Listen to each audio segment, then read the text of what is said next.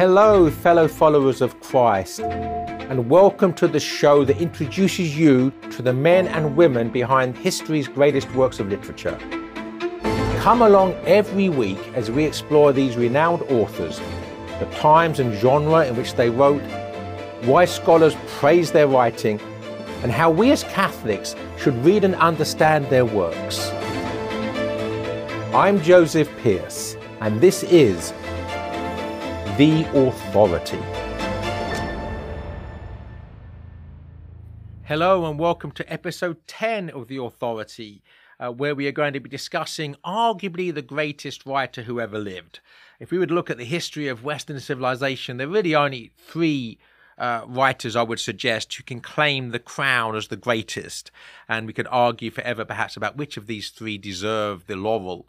But the three would be the triumvirate, if you like, that straddle the centuries above all others, head and shoulders above the rest, so to speak, are Homer, the great writer from the classical Greek period, who was actually the subject of our first episode in The Authority.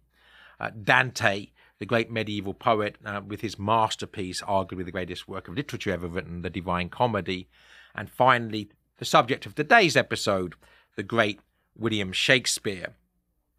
So William Shakespeare is an almost exact contemporary with the subject of the last episode, St. Robert Southwell. They both were born within a year. St. Robert Southwell's a year or two older. Shakespeare was born in 1564, so 6 years into the reign of Queen Elizabeth I, and died in 1616 during the reign of the monarch who succeeded Elizabeth I, James VI of Scotland, who became James I of England. So we cannot understand William Shakespeare's work unless we understand who William Shakespeare is. To remind ourselves, the modus operandi of this podcast series and the philosophy which informs it is that the most authoritative voice in understanding a work of literature is the authorial authority. That's why this is called The Authority, because we respect the authority of the author. So obviously, the more we know about Shakespeare, the more we will be able to understand his work. So let's look at Shakespeare, and what we will see is he was almost certainly a believing and probably a practicing Catholic, albeit, of course, secretly, because the Catholic faith was illegal during the whole of the time that Shakespeare was alive, with one brief period of liberty following the accession to the throne of James I in 1603 and 1604. We'll come to that in due course. So there are two ways of understanding Shakespeare's Catholicism. One is to look at the facts of his life and times, so what the biographical and historical evidence for his Catholicism, and the other is the textual evidence, the evidence to be found in his poetry and plays. So what I would like to do is to spend the first part of this episode looking at the historical and biographical evidence for Shakespeare's Catholicism, and then the second part are looking at some of the textual evidence. We'll only scratch the surface in the latter part, because books and books could and should be written on that topic. So as I said, Shakespeare was born in 1564, early in the reign of Queen Elizabeth I, and this was a time when it was illegal to be a Catholic in England, and certainly from 1580 onwards, would be punished by death. To be a Catholic priest in England, are punished by death to shelter and harbour a Catholic priest in England.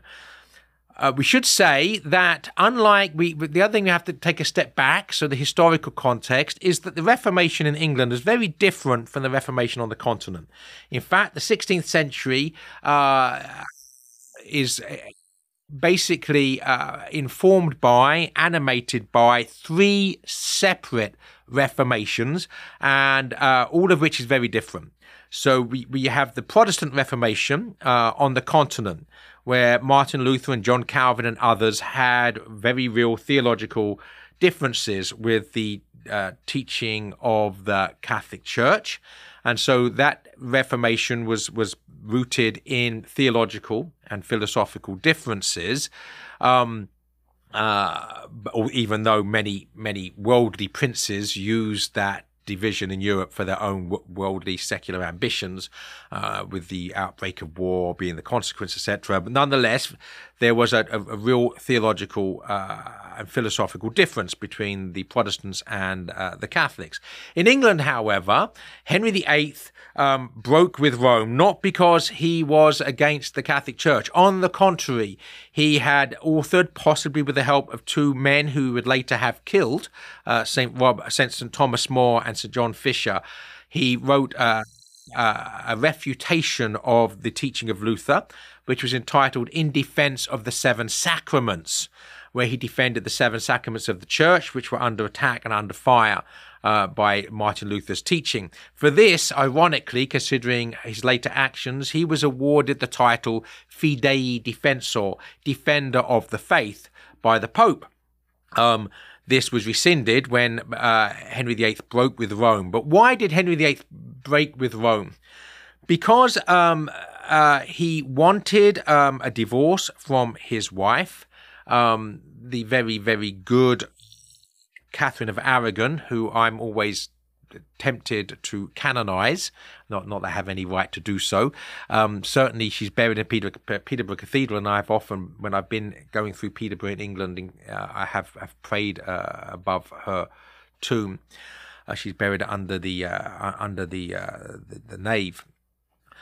So because she appealed to Rome, because she didn't want a divorce, there were no grounds for a divorce, Henry basically just breaks with Rome, declares himself head of the church. He effectively establishes a state religion of which he is himself the dictator, and all the bishops become under his tyrannical authority.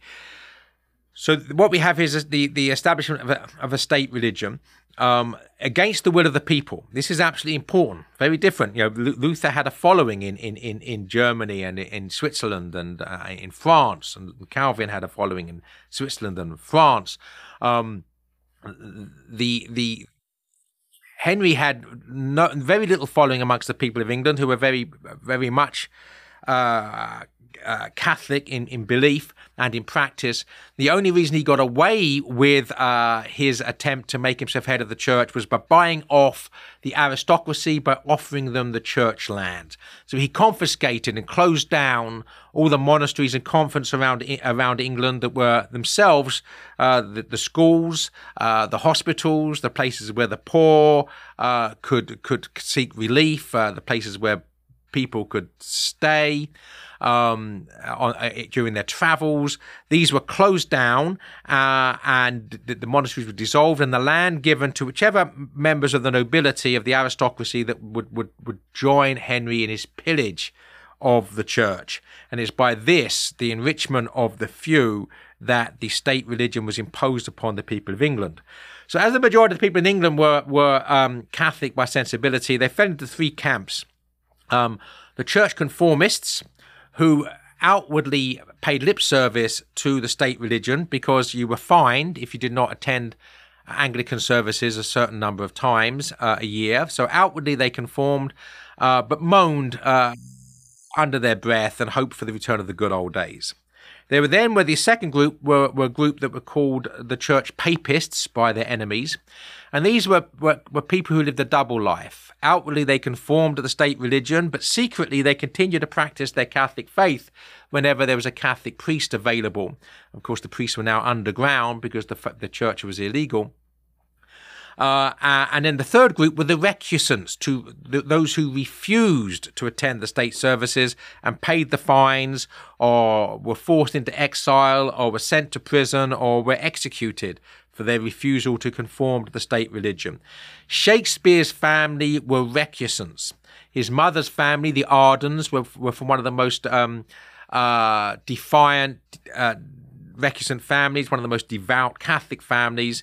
Some of Shakespeare's cousins were executed for their part in illegal Catholic activities. Shakespeare's father was fined for his recusancy in 1592, by which time Shakespeare's writing his plays.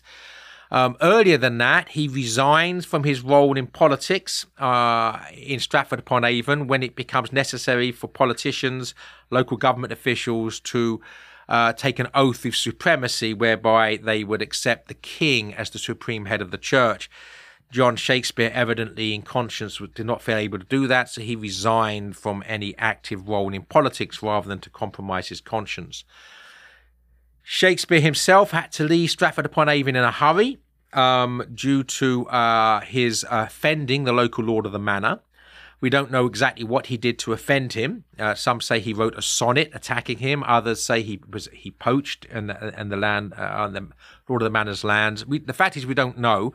What we do know is the Lord of the Manor was very, very anti-Catholic, who took a great joy and satisfaction in overseeing the raids on Catholic homes in Stratford-upon-Avon amongst the recusant families, possibly Shakespeare's own family. Certainly, we know of raids on houses of Shakespeare's friends. So he leaves in a hurry. Eventually, he arrives in London, and the evidence such it is in London of his life also suggests he remained a defiant Catholic. The Earl of Southampton, his patron, was a recusant Catholic who had the Jesuit martyr St. Robert Southwell as his personal confessor. Shakespeare clearly moved in recusant circles.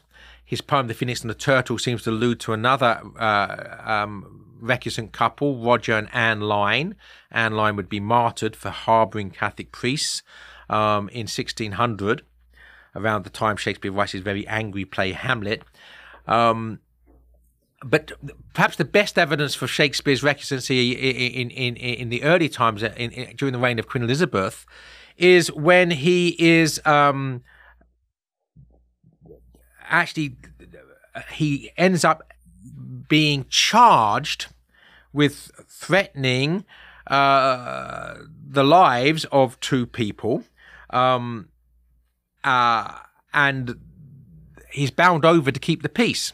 What's interesting is the people who Shakespeare clearly had as enemies were known priest hunters who gloated about their raids on Catholic homes, about bringing out crucifixes and Catholic books and Catholic pictures and burning them outside the houses in a bonfire.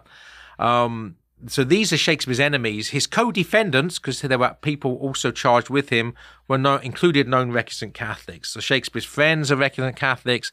His enemies are those who persecute the Catholics. But the best evidence biographically for Shakespeare's Catholicism comes from the last thing that he did before leaving London to retire and return to his family in Stratford-upon-Avon. This was the purchasing of the Blackfriars Gatehouse in about 1611 or 1612. So what's the Blackfriars Gatehouse? Well, as its name would suggest, it was the gatehouse to Blackfriars. Blackfriars were the Dominicans. So it was the entrance house to the Blackfriars religious community in London. And if you go to London, the area where that Dominican religious house is still called Blackfriars. There's a Blackfriars Bridge, there's a Blackfriars Tube Station, there's a Blackfriars area of London. So Shakespeare buys a Blackfriars Gatehouse. Now this is 80 years after the almost 75 years after the dissolution of the monasteries. So it certainly hasn't belonged to the Dominicans for decades. But we know from the property deeds that this house remained in resolute Catholic hands from the time of the dissolution of the monasteries 75 years earlier to the time that Shakespeare buys it. We also know that the home is used as a base for secret Catholic activities. The house is raided on several occasions, and there are secret passageways leading down to the River Thames. The house is on the Thames, by which priests that are hiding there can escape by the secret passage and then onto a boat, etc. We know of Jesuit priests on the run from the authorities who seek refuge there. So this was a centre for Catholic activity. This is the house that Shakespeare purchases. Certainly didn't purchase it to live in, because as we've said, he purchased it just before leaving London. And nor did he purchase it merely as an investment, because he'd been a wealthy man for a long while. He bought the second largest house in Stratford-upon-Avon for his own family 12 or so years earlier. So he certainly could afford to buy houses earlier, but he had lived at this time in London for 25 years without ever purchasing a property to live in. There might be various reasons for that, which we don't have time to discuss. but he clearly purchased it so it could continue to be used in the same manner it had been used. And this is clear from the fact that he stipulates upon purchasing it that the current tenant should remain. And that tenant's name is John Robinson. John Robinson is clearly a friend of Shakespeare's. He's the only one of Shakespeare's London friends who's present during Shakespeare's final illness and signs his will. In the very year in which Shakespeare purchased the Blackfriars Gatehouse, John Robinson's brother enters the English College in Rome to study for the priesthood. So the final evidence is the fact that perhaps that the executress of Shakespeare's will is his daughter Susanna, who had herself been fined for her Catholic recusancy in 1606. And many of the beneficiaries of Shakespeare's will are local Catholics. So that's at least some of the biographical and historical evidence. If you want to dig and delve deeper, I invite you to read my book, The Quest for Shakespeare, The Bard of Avon and the Church of Rome, which gives the biographical and textual evidence for Shakespeare's Catholicism. We'll now move on for the second part of this podcast to look at the textual evidence for Shakespeare's Catholicism. And I look at this in two other books that I've written, Through Shakespeare's Eyes, Discovering the Catholic Presence in the Plays, which looks at the Catholic presence in three of Shakespeare's plays, The Merchant of Venice, Hamlet, and King Lear. And then I wrote another book called Shakespeare and Love, Discovering the Catholic Presence in Romeo and Juliet, which has the appendix, has an appendix on the Jesuit connection. So in the few minutes we have, I'm just going to scratch the surface, so to speak, and look at some of the evidence from some of the plays. Let's look at The Merchant of Venice first. So the Merchant of Venice basically is set on two levels. There's the worldly level of Venice itself, where the people are worldly and secular and sinful and avaricious and prideful and vengeful. And then there's Belmont, as the name suggests, the beautiful mountain where the heavenly Portia lives. This is sort of this mysterious realm that seems to be above and beyond the wickedness of the world. And we're clearly reminded in the structure of the play morally between the high ground of Belmont and the low ground of Venice, between Augustine's city of God and his city of man. And basically the story tells the difference between the two. And there are three tests in The Merchant of Venice. The testing of the caskets, where in order to gain the hand of the heavenly Portia and become heir to the beauty of Belmont, this heavenly sphere of the city of God, one must choose the leaden casket above the gold and silver caskets. One must choose the wealth of heaven and the health of holiness over worldly wealth and wickedness. And this the Bassanio does. He chooses to lay down his life for his friends, the true Christian definition of love, to die to ourselves, to choose the death of self for the good of the beloved. And in making that choice, he wins the hand of the heavenly Portia in marriage. So there are allusions in that, as we discussed in the previous episode, to the poems of St. Robert Southwell. Should say another thing about that play is, although ostensibly the villain of the piece Shylock is Jewish, we have to understand that Shakespeare is being forced to use euphemisms. It was illegal in Elizabethan England at the time that Shakespeare was writing to talk about contemporary religion and politics on the stage. So he couldn't talk about what was happening in terms of religion and politics because it was illegal to do so. So he had to talk about contemporary religion and politics euphemistically through the use of euphemism and allegory. So he sets his plays in the past, but knowing that the people will see parallels between the past and the present. So Queen Elizabeth was actually said that, "Do you not know that I am Richard II?" referring to Shakespeare's play of that title. Richard III is a Machiavellian ruler. Many people were seeing connections between Shakespeare's history plays and contemporary England, so much so that there was the so-called bishop's ban was passed in the late 1590s, making it illegal to write plays based upon English history. Because they quite clearly these were being used euphemistically to talk about contemporary England. So Shakespeare then writes plays about other countries. He writes Hamlet, the Prince of Denmark, Macbeth, about a Scottish king, obviously plays set in ancient Rome, such as Antony and Cleopatra. So he gets around it that way. But he also gets around it in The Merchant of Venice because there had been virtually no Jews in England for 300 years because they had been expelled by Edward I 300 years earlier. The only moneylenders in England were the Calvinists, were the Puritans. And this was because the Catholic Church had always condemned usury, money lending, whereas Calvin had permitted the practice of usury to his own followers. So in England, the only moneylenders were the Puritans. And we have to understand that for Shakespeare's audience, the characters such as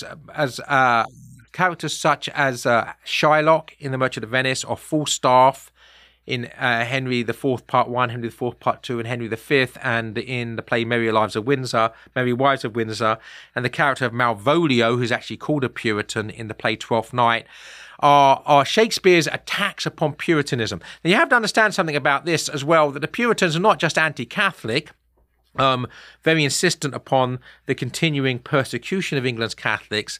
They were also against the theatre. And when the Puritans eventually gained enough power following the English Civil War, they not only, of course, brought back intensified persecution of Catholicism, they also closed down all the theatres. And indeed, during the period of Puritan rule following the English Civil War, they even for a while banned Christmas as being a papist festival. It is, after all, means Christ Mass. So Shakespeare knew the dangers of Puritanism, and so would his audience. Of course, his audience are people who go to plays, who go to the theatre. The very thing that the Puritans have dismissed as being satanic. There are quotes, when we do the episode on Richard Crashaw, we'll look at Richard Crashaw's puritanical father and what he had to say about the theatre.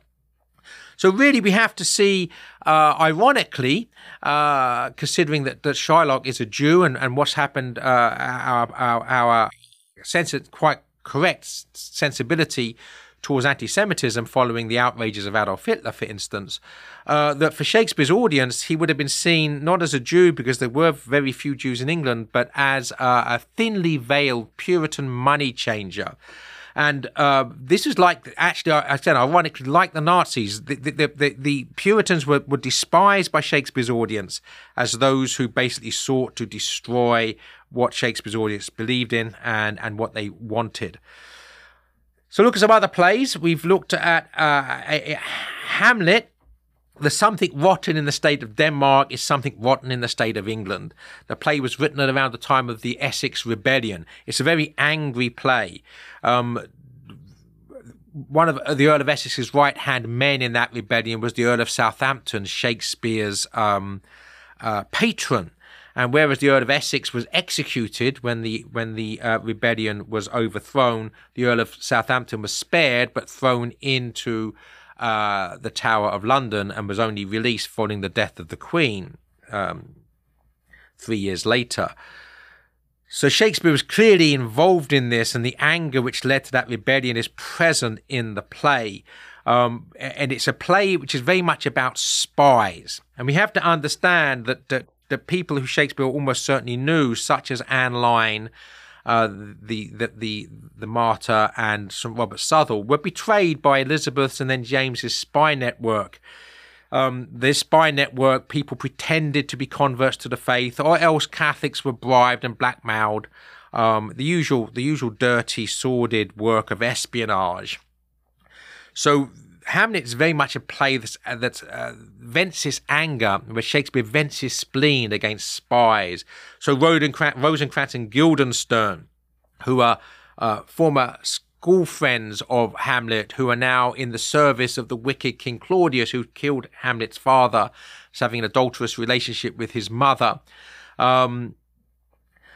Polonius, the relativist in philosophy, who believes there's no truth but your own, no objective truth, only subjective truth. He's the spy master who leads this network of spies. He would have reminded Shakespeare's audience of the wicked Lord Burleigh, who oversaw Elizabeth's spy network. Hamlet's anger against Ophelia, the woman he loves, when he realizes that she is spying on him, that she's, to make matters worse, pretending to be praying, so pretending to be pious, when in actual fact she's serving her father in spying upon the man she loves. Her father and King Claudius are hiding while she pretends to be loyal and loving towards Hamlet. This is a play that's very angry. And then let's look at King Lear, the play King Lear. In that play, we see a theme which is a recurrent theme in the poetry of St. Robert Southwell, that we have to choose poverty. We have to lay down our lives for Christ and his church, for God and neighbor. We have to choose death. We have to choose to die to ourselves. So in King Lear, the play begins with King Lear doing exactly what the kings of England have done, to demand absolute allegiance to the state above all else. King Lear tells his daughters that if they swear absolute devotion to him and tell him how much they love him, he will reward them with land, just as Henry VIII did with the aristocrats who gave absolute loyalty to him. When he dissolved the monasteries, he gave them the land. So the two daughters who don't love King Lear pretend that they do and feign their love for him.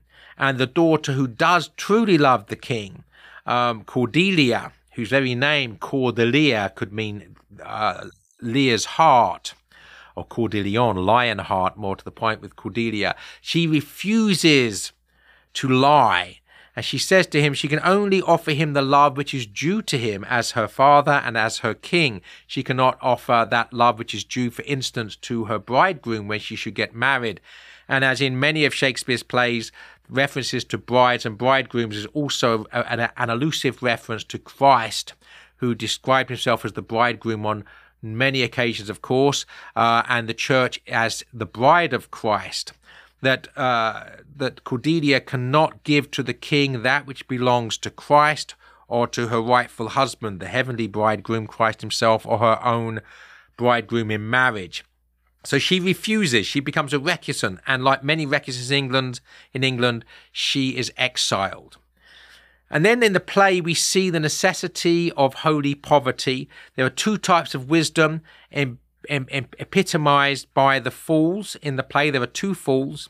There's the worldly fool, who tells the king he was foolish to give away his worldly power. And then there's the heavenly fool, who is introduced to us through the singing of a Franciscan ballad, who has embraced Lady Poverty, who lives in rags, who lives sleeping rough on the heath, who tells us, confesses his sins and reiterates the Ten Commandments, who talks about the sins of pride and the sins of lust and the sins of avarice. And King Lear sees the wisdom of this foolishness and strips himself naked on the heath, saying, "Off, off, you lendings," that everything given to us in life is lent, that our lives themselves are lent. We don't own our lives because we will be forced to relinquish them in God's good time. And so in doing this, of course, King Lear is emulating the actions of St. Francis of Assisi. Thus the reference to the Franciscan ballad, the Franciscan theme here. We have to lay down our very lives and all our belongings, embrace Lady Poverty, in order to embrace the poverty of Christ upon the cross. This wisdom is the wisdom of the holy fool, and it's this wisdom which exercises the worldly wisdom of the earlier fool, who disappears without trace, as if he's exorcised by the coming of this holiness. We could, of course, say much more about the Catholic dimension in Shakespeare's plays. We don't have time to do so here. I do invite you to read my books on the topic to go deeper into the Catholicism of this greatest of writers, William Shakespeare. Thanks, as always, for joining me. And until next time, goodbye and God bless. This has been an episode of The Authority with Joseph Pearce, brought to you by TAN. For updates on new episodes and to support The Authority and other great free content, visit theauthoritypodcast.com to subscribe and use coupon code AUTHORITY25 to get 25% off your next order, including books, audiobooks, and video courses by Joseph Pearce on literary giants such as Tolkien, Chesterton, Lewis, Shakespeare, and Belloc, as well as TAN's extensive catalog of content from the saints and great spiritual masters to strengthen your faith and interior life. To follow Joseph and support his work, check out his blog and sign up for email updates and exclusive content at jpearce.co. And thanks for listening.